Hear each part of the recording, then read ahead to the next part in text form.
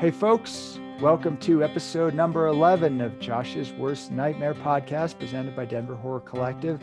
I am your host, Josh Schlossberg, surveying the dark landscape of biological horror fiction. For this episode, we have Holly and Henry Snyder, 2-for-1. Holly Snyder is a founding member of the Colorado Springs Fiction Writers Group and a founding member of Fiction Foundry. This child of the muses balances her time between writing, lecturing, and editing. She enjoys shooting, spending time with her family, and exploring the mountains around her home. During the last 2 decades, Henry Snyder has dedicated his time to helping others tighten their writing through critique groups, classes, lectures, prison prose programs, and high school fiction contests. He co-founded Fiction Foundry and Colorado Springs Fiction Writers Group.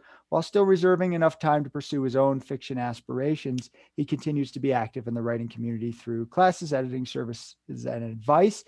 They're also both Denver Horror Collective active members on the steering committee, and Henry had a short story taste in our Terror at 5280 horror fiction anthology for Denver Horror Collective, and he also did the layout for that. And both Holly and Henry were the editors of Consumed, Tales Inspired by the Wendigo, a horror fiction anthology from Denver Horror Collective, just put out this last year. So welcome to my nightmare.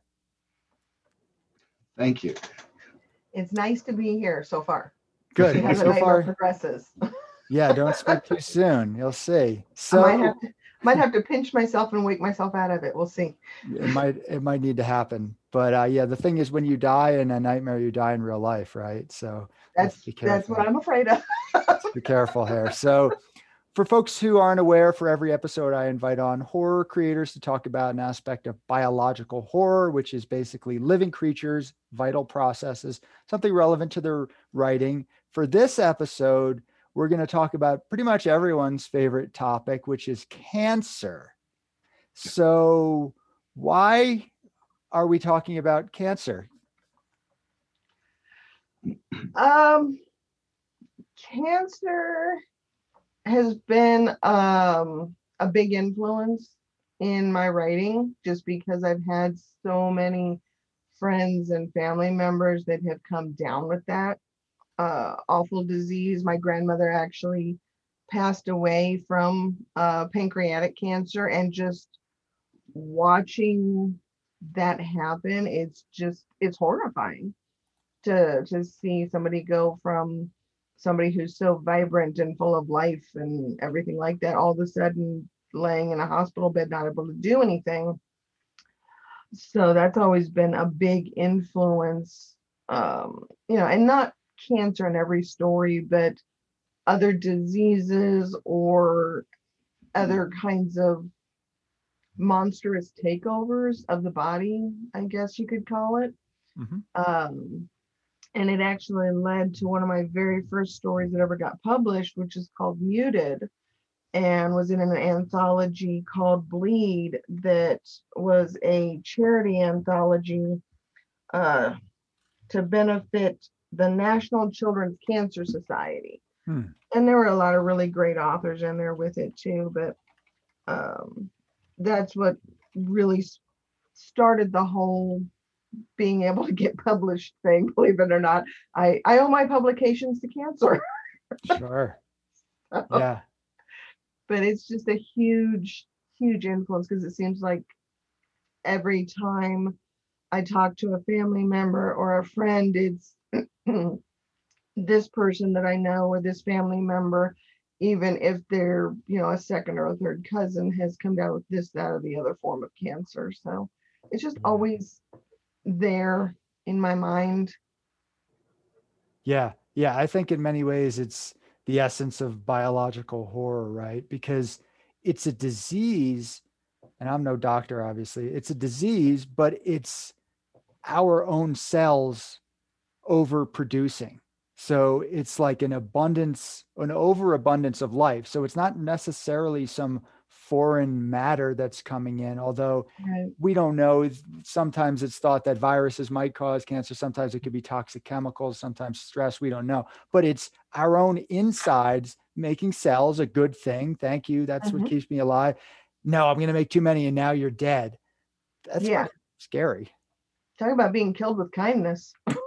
That's exactly what it is. And it's like what our own body is doing to ourselves. But you had mentioned, of course, the wasting away that an individual often experiences. Oh, of course, we do have medical situation these days where most cancer is curable, which is an excellent thing. But it's the watching of others experience it. And yeah, I'd be curious. So, Henry, have you ever, with that, you don't have to get into all sorts of personal details or anything like that, but the idea of, I know in your field, you're aware of basically things that other people are going through. So the impact of sort of seeing that out in the world or with others or closer to you, has that affected you at all or your writing? Oh yeah, I'm happy to share personal aspects. It's I tell stories. That's what I do. So I'll try not to take too much time, but I'll give you a little interesting story that someday I'm going to write in some aspect. My mother was born in the 1940s. And in the early 50s, my grandfather was a gambler, among many other things. And they were on their way out to Las Vegas. And he was notorious for taking shortcuts. So he was on a dirt road in the middle of the night, no idea exactly where they were, just knew if they were going in the right direction.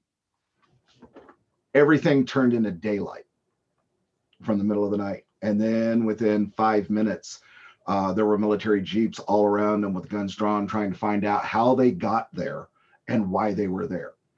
So, my mom said apparently they had actually come very close to testing grounds. In her early 30s. Nuclear testing grounds. Yeah. Now, if you're exposed to a nuclear blast, that sort of thing, the first thing that can be damaged and passed on is damage to your thyroid. So in her early 30s, she had to have part of her thyroid removed. And she had told the doctor, the entire story when she was little, because they were trying to figure out, why she would have it. And they said to actually make sure that she told me.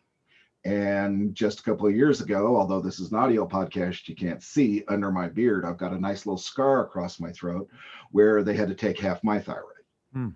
So we've told my son he needs to watch his thyroid. Yes. So I have a firsthand account. It was cancerous. So we're glad that they removed it. It went from a very small growth to, how big was it? The size of a golf ball? It had a 4 millimeter diameter when they were finally able to take it out. In the span of when they first discovered it to when they took it out was 3 months. So it was a huge tumor at that time, and it was very fast growing.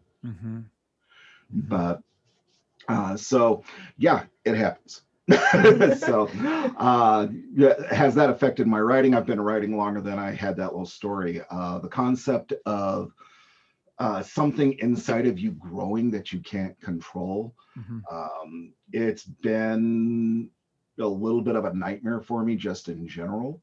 Yep. I mean, you see it in movies that I'm not sure you'd call it cancerous. In the early 80s, they had a movie called The Beast Within, where a person essentially transformed into another one, but the way his body acted in the first half of the movie was like a cancerous growth that was taking over his mind and over his body, and then he had a physical transformation later and turned into a beast. Yeah, I wonder how many monsters are psychologically or unconsciously tied into the whole cancer thing. I mean, so there's the Toxic Avenger, right? So those trauma movies, that's pretty clear what's going on there. It's pretty absurd version of it. But do you think maybe a creature like, so the Wendigo, right? So that comes from Native American folklore, and you all did you edited the anthology Consumed Tales Inspired by the Wendigo. Do you think there's any chance that some aspects of that, creatures like that, maybe if not Wendigo specifically, do tie into cancer scares somehow in the back of our mind? Absolutely. There was one story that was submitted that we ended up ultimately having to reject just because the plot was really good, but the writing chops just weren't there to quite pull the story off. But it was based on, it wasn't cancer per se, but it was essentially a tumor that was the Wendigo that was trying to consume somebody from the inside out. So, and one of the things that when we put out the call, I didn't want the typical Wendigo stories. I wanted things where it was an interpretation, where a disease could be the Wendigo, or an environmental spill could be the Wendigo, those kinds of things. So I think it plays into that a lot more than we realize in the backs of our minds, that people don't even realize that they're connected until somebody points it out to them. But yeah, absolutely, cancer could be viewed as a Wendigo-esque type situation, because you are being consumed from the inside out, quite literally. Yeah. And I'm not going to put you guys on the spot here, but can you, and I'll try to think of any horror fiction that really does utilize cancer in a central way, because I have to admit, I can't think of a ton of stories that do. And if we can't, I think, and we're all pretty proficient in that genre, why aren't there many? Because let's say for a fact, even if we can come up with a few, there aren't a ton that really tackle that topic, but that's so perfect for horror. Why aren't there more horror fiction books, movies tying into the cancer theme? Well, just to throw a book out there so we have something to play off of, Stephen King's Thinner. Okay, I haven't read that. Just a real quick rundown of it. It's a gentleman. He and his wife are having a little fun while he's driving down the road, and he accidentally kills a gypsy. Okay. And he gets cursed. And he's a big guy. I mean, I'm 295 and he makes like 2 of them. He's a big guy. And all of a sudden the weight just, when he's cursed, the gypsy just says the word thinner. And he starts losing weight like 10 or 15 pounds a day. Okay. And so he wasn't innocent in this aspect, obviously, but he's been essentially cursed to death. And it's him trying to find a way out of literally wasting away from a cancerous curse. So that's the only one I can think of right off the top of my head. That's a good one though, because there are only so many wasting diseases that do that, and cancer is obviously one of the biggest ones. So yeah, that's a good call. That probably is at least consciously or maybe unconsciously influenced by cancer. So that's definitely your wasting diseases are essentially cancer and tuberculosis. Right. For the most part. Well, there's chronic wasting disease. My favorite disease, that is the zombie deer disease, but that's for another another podcast. There's for that one too. But yeah, cancer for sure. My feeling, people shy away from it. Right. For one of 2 reasons, in my opinion. They either don't know how to handle it and feel that they would end up being disrespectful to people that do have cancer, or cancer survivors, or friends and family of people that had the disease. It's either that, or it's too personal. It's way too personal to write about. And for me, I don't shy away from it, which is why I ended up writing Muted, because it was written probably about 2 years after my grandmother passed, when I was finally able to process everything. Sure. But I don't shy away from it. Do I worry about it being disrespectful? No, because it's my own personal experience. If you think my personal experience is disrespecting you, that's on you. But I think my personal feeling is it's probably one of those 2, with leanings towards it's too personal.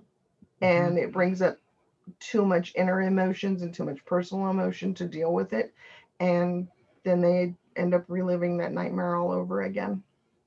Yeah, I think you're right on with that. The fear of people being disrespectful, I think, is a lot of it for sure. But as I've recently been discussing around the elder horror genre, so tying into my recent novella, it's interesting how I managed to mention that in every podcast. But just so happens. But it's worth mentioning. It's a good novella. It ties into the topic. So the idea of maybe we don't have a lot of elderly protagonists because it makes people uncomfortable, because it is too close to home. Whereas a lot of times we tend to use horror fiction as that proxy, right? Like during the early stages of the pandemic, when I was like, I don't even know what's going on, I was watching basically World War II stuff. I'm like, something that's definitely worse as a way to distract. So I think we're more comfortable with like giant spiders than child molesters in a book, right? So Yeah. cancer is too maybe on the nose for a lot of folks. Well, if you really think about it, I personally can't think of one adult that I could ask who hasn't had somebody die of cancer or experience cancer treatments. So where you say it's too close, I think you're both spot on. At the end of the day, we've all had a personal experience at one point or another having to do with it, and the best we can hope for is the words "I'm in remission," which means they either A, can't find it, or it's just gone to sleep. That's the best we can hope for, other than, like what happened to me, where they literally excise it. They take it out of your body. Right. Yeah. The concept of remission is basically like the ending of most horror movies. Like, Jason is dead. Is Jason really dead? And I don't think they've made a Jason movie in a while, though, right? So maybe Right. Jason. They did Friday the 13th Killer Cut with one of the guys from Supernatural, and it was we don't talk about that movie. Okay. That doesn't count in the trilogy, or not trilogy, the septilogy. I don't even know how many they're on at this point. It's kind of like Highlander 2. We ignore it. Didn't happen. It was a bad dream.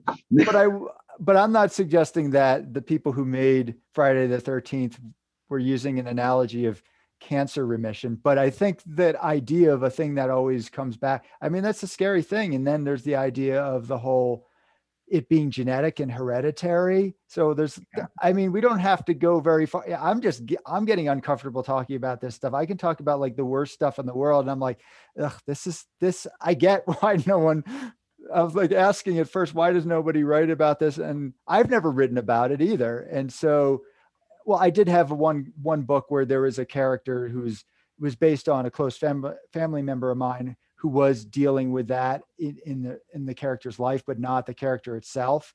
Yeah. But yeah, it's a difficult, uncomfortable thing. So maybe the best way to get at it is the way that has been happening, which is sort of tangentially or through some symbolic other creatures. So maybe the initial hypothesis is no one's writing about cancer. It's like, well, maybe a lot of people actually are.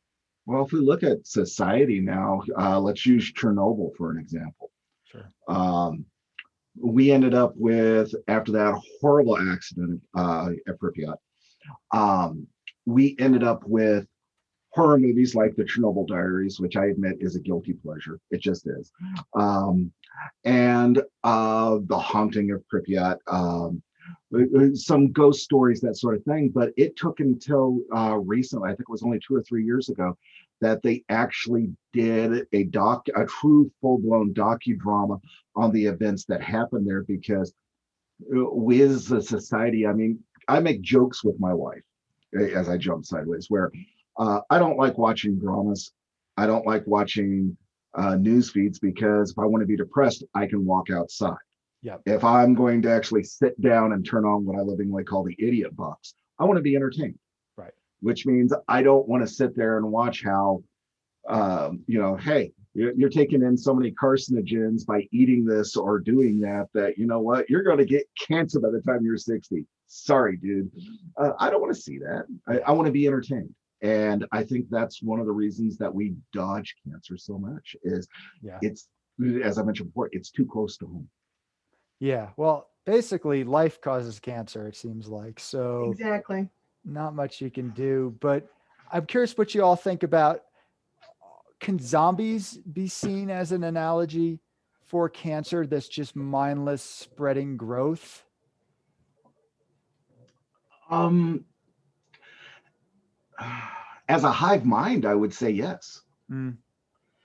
If you take on the hive mind mentality that, they're all searching for the same thing. They're non-cannibalistic in their aspect, because once a human has become a zombie, they don't feed on each other. They feed on the rest of humanity. Yeah. So, if we want to take it to the literal definition, yeah, I'd say so. If we look at them as a hive mind. Yeah. I mean, it just occurred to me. See, I've never thought of zombies as an analogy for cancer.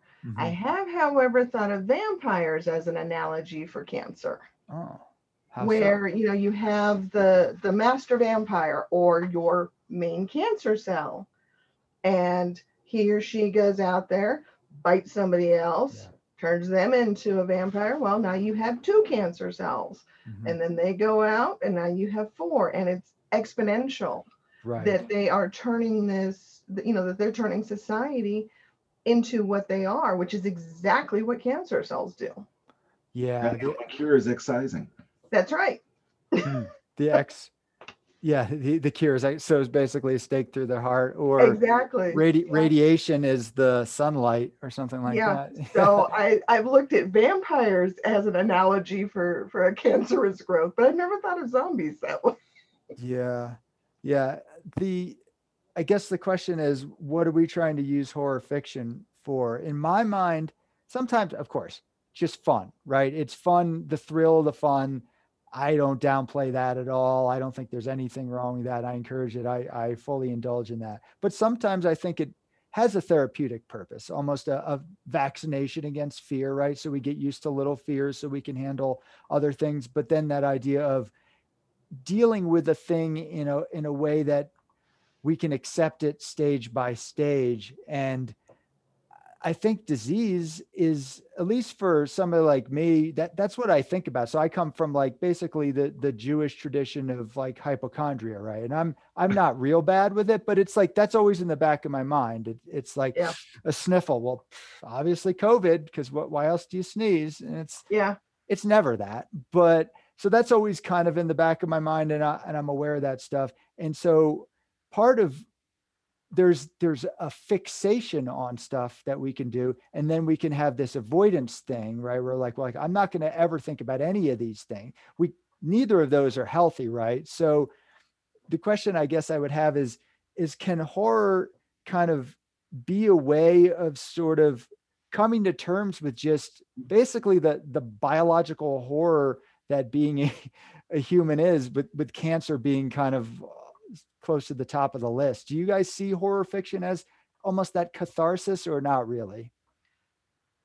For the most part, when I write, it is very cathartic for me. It is working through issues that I may not be able to deal with any other way, because I can take whatever the issue is and I can assign it to somebody else, which means that since I've assigned it to somebody else, even if that person is fictional, means I'm not dealing with it anymore. Now I get to play God and direct how they deal with it and how they come through it, and what their solutions or motivations or obstacles are. So it makes it easier to work through it, because rather than dealing with it, I'm watching it, so to speak. So for me, probably 99% of my writing is very cathartic that way, and lets me work through a lot of issues. And if I get to freak some people out and as a bonus, well, that's a bonus. Sure. Yeah. I mean, I guess the question is, what do most people come to read horror from? So as horror writers, we're coming at it from a different angle. My guess is that, and I'd be curious what you think, people aren't like, oh, cool, horror book. This is going to help me come to terms with such and such, right? But do you think that's maybe somewhere in the back of their mind when they pick up, and what's on my bookshelf here, randomly looking at something called Venom about snakes? Do you think there's anything in the back of their mind, or are people just doing it for a thrill when they read horror? So actively working towards desensitization, whether they realize it or not? Or any of those things, like literally utilizing the genre almost as a self-help, or just a way of understanding the world the way we pick up a book of Kant. I don't read Kant, but like, let's say I did. Okay, let me make sense more of the world. You're rarely thinking, okay, hey, Stephen King, help me come to terms with my existence. But do you think maybe there's a small part of horror readership that is kind of looking to help make sense of the darkness, of which cancer is certainly one of them? Or is that I too could much? see that. I mean, for myself, you won't see me willingly, reading a book on spiders. Everybody has their phobia. I spent my youth in a swamp. Yeah, spiders. I explain to people, you don't know fear until every night when you go to bed, you've got to shake your pillowcase out because you see it moving. Yeah. So I don't do spiders. But I could see people, reading different aspects of horror or watching different aspects of horror to try to process death and the concept of our own mortality. Right. And obviously there are going to be certain topics that's not for me. And I don't think the idea is like, no, force yourself to look at the thing that you find most horrifying. I don't know if that's always the answer, but yeah, the death thing, right? Of which, I mean, if you got cancer and it made you immortal, basically vampirism, it wouldn't be that bad, right? But of course, it's the fact that cancer can kill you. So the coming to terms with death. But so what do you think, Holly? Do you think even if people aren't consciously turning to the genre to deal with these sorts of deeper issues, do you think maybe that's somewhere in the back of their unconscious mind? I think it ends up in the back of their mind. I think the reason a lot of people go toward horror is because they're thinking, they pick up a horror book, they think, oh, this concept is interesting.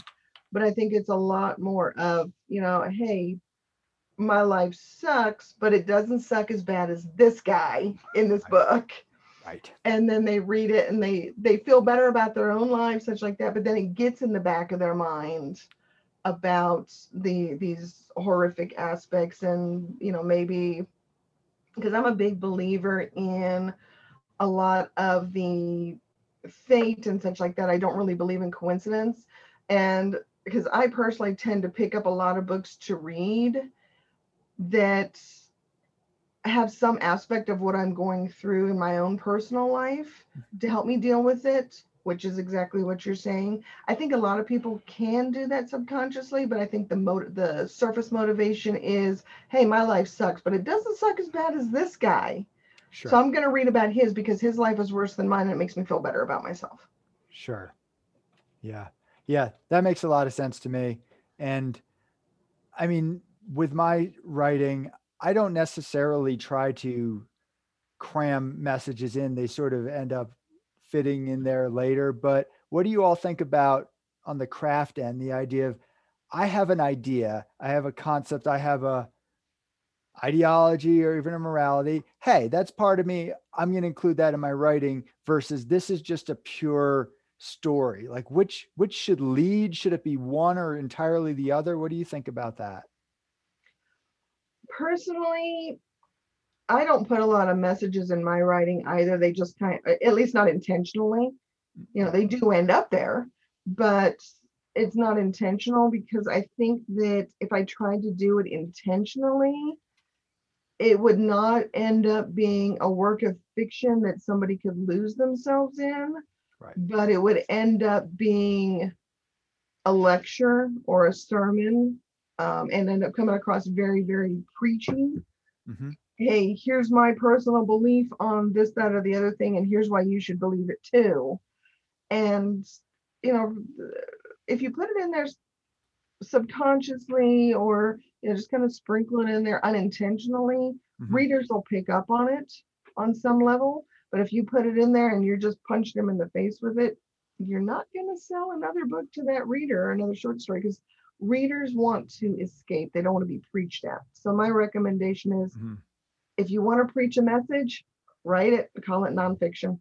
Right. So if somebody wrote a book, like my whole thing is to show people that such and such causes cancer, and I'm going to put it into a horror thing. It's like, you better have a really great story, characters. That needs to be the mechanism. And then, okay, you want to tell a thing about cancer, but that ends up being maybe subverted compared to right the plot and all that. I mean, I'm going to say a bad series that people tend to love. As an example, I'm a huge Shirley Jackson fan. I've read most of what she has. Haunting of Hill House being my favorite. The 1962 version is beautifully done. It's excellent. Yes, it's black and white, but it actually adds to the story.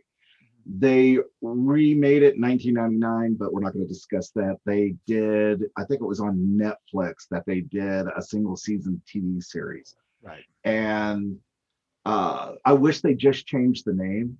Yes. Because by itself, it would have been an okay TV series. Mm-hmm. But they literally grabbed authors' names, character names, shoved it all in here, and they were so busy giving salutes to the book and the original movie that quite literally, when I'm trying to sit and enjoy their re-envisioning of it, it was like, I used the Crane name. Did you get it? Did you get it? Did you get it? Yeah. And it's like 4 or 5 times every episode. And I was like, you're actually ruining the series. And I think it would have been much better if they had just named it something else. But the concept of the house itself, going off the original 1962 black and white, the house itself is a cancer and essentially eats the weak. And it is done in such a great way because nothing is explained. You know, we don't know why we get cancer. We know what'll increase your odds. You know, smoking a fantastic stogie. Oh God, I miss cigars. You know, will increase your chances. Unless you're George Burns. Unless you're George Burns, you know. Who, and it's fine. Exactly. And he smoked how many cigars a day for how many decades? Too many. So, but I mean, there's aspects where even houses, I would say, are cancerous. Another one that falls into real life, we don't even have to go to fiction for it, is the Winchester Mystery House. Not familiar. If you're not familiar with the Winchester Mystery House, look it up. It's the Winchester family who made the rifles, and I forget the woman's name. I'm horrible with names, but she went to a medium and she was told that if she wanted to live, she had to continue building the Winchester House. And she never spent 2 nights in the same room. And it was so that she could hide from the ghosts of all the natives that were killed with the rifles. Not just the natives, anybody that was killed with a Winchester rifle was said to be haunting her. Right. And I mean, on its own, it's a really creepy story. The house is immense. It's amazingly huge. And it's in California. Tours can be taken. They have essentially doors that lead to nowhere, staircases that just go up into the wall. It's an Escher nightmare is what it is, with a good coat of paint. And so if people are looking for something different, you can look it up. They have partial video tours you can find on YouTube. There's a lot on it. And it was some of the inspiration for The Haunting and some of these other immense haunted houses. Stephen King's Rose Red was based on the Winchester House. But, you know, that's a real life nightmare that I'm not sure I call that one a cancer, but the Shirley Jackson novel, The House, was definitely cancerous. Yeah, I like that analogy. Oftentimes I think of the house, the haunted house, it's kind of just the caverns of the human mind, the psychology.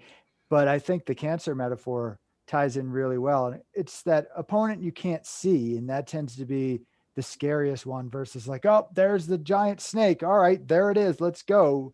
Versus this thing, it keeps growing. You don't even know how to fight it. It's a horrifying topic, of course. And I guess I don't know if there's going to be a whole subgenre launched from this podcast of cancer horror. Probably, hopefully not. I'm actually thinking, but anyway, I was really glad to have you two on. But before you go, tell me both, what are you all working on and where can people find your stuff? So I am working on a couple of short stories, and I've got 6 different novels that I'm working on right now. One of which you're familiar with, which is My Own Haunted House. Yes. One that I'm working on that I kind of got stuck on. And then I have a 4-book series based on witchcraft from colonial times up through present day, tying in with the full moon, blood moon cycles. And then I've actually got one that was inspired to me while we were working on the Wendigo series, that's based on the Celtic and Catholic sin eaters. Cool. So, and as far as where to find stuff, the big Amazon beast right now. Sure. Speaking of cancer, Speaking of cancer, you can find mine on the Amazon beast. how many bookstores did it kill? Yeah. As for me, I'm coming off a hiatus. I had 9 publications last year that were short fiction. Yeah. I've got one novel I'm finally cleaning up and finishing off, and another that's mostly done.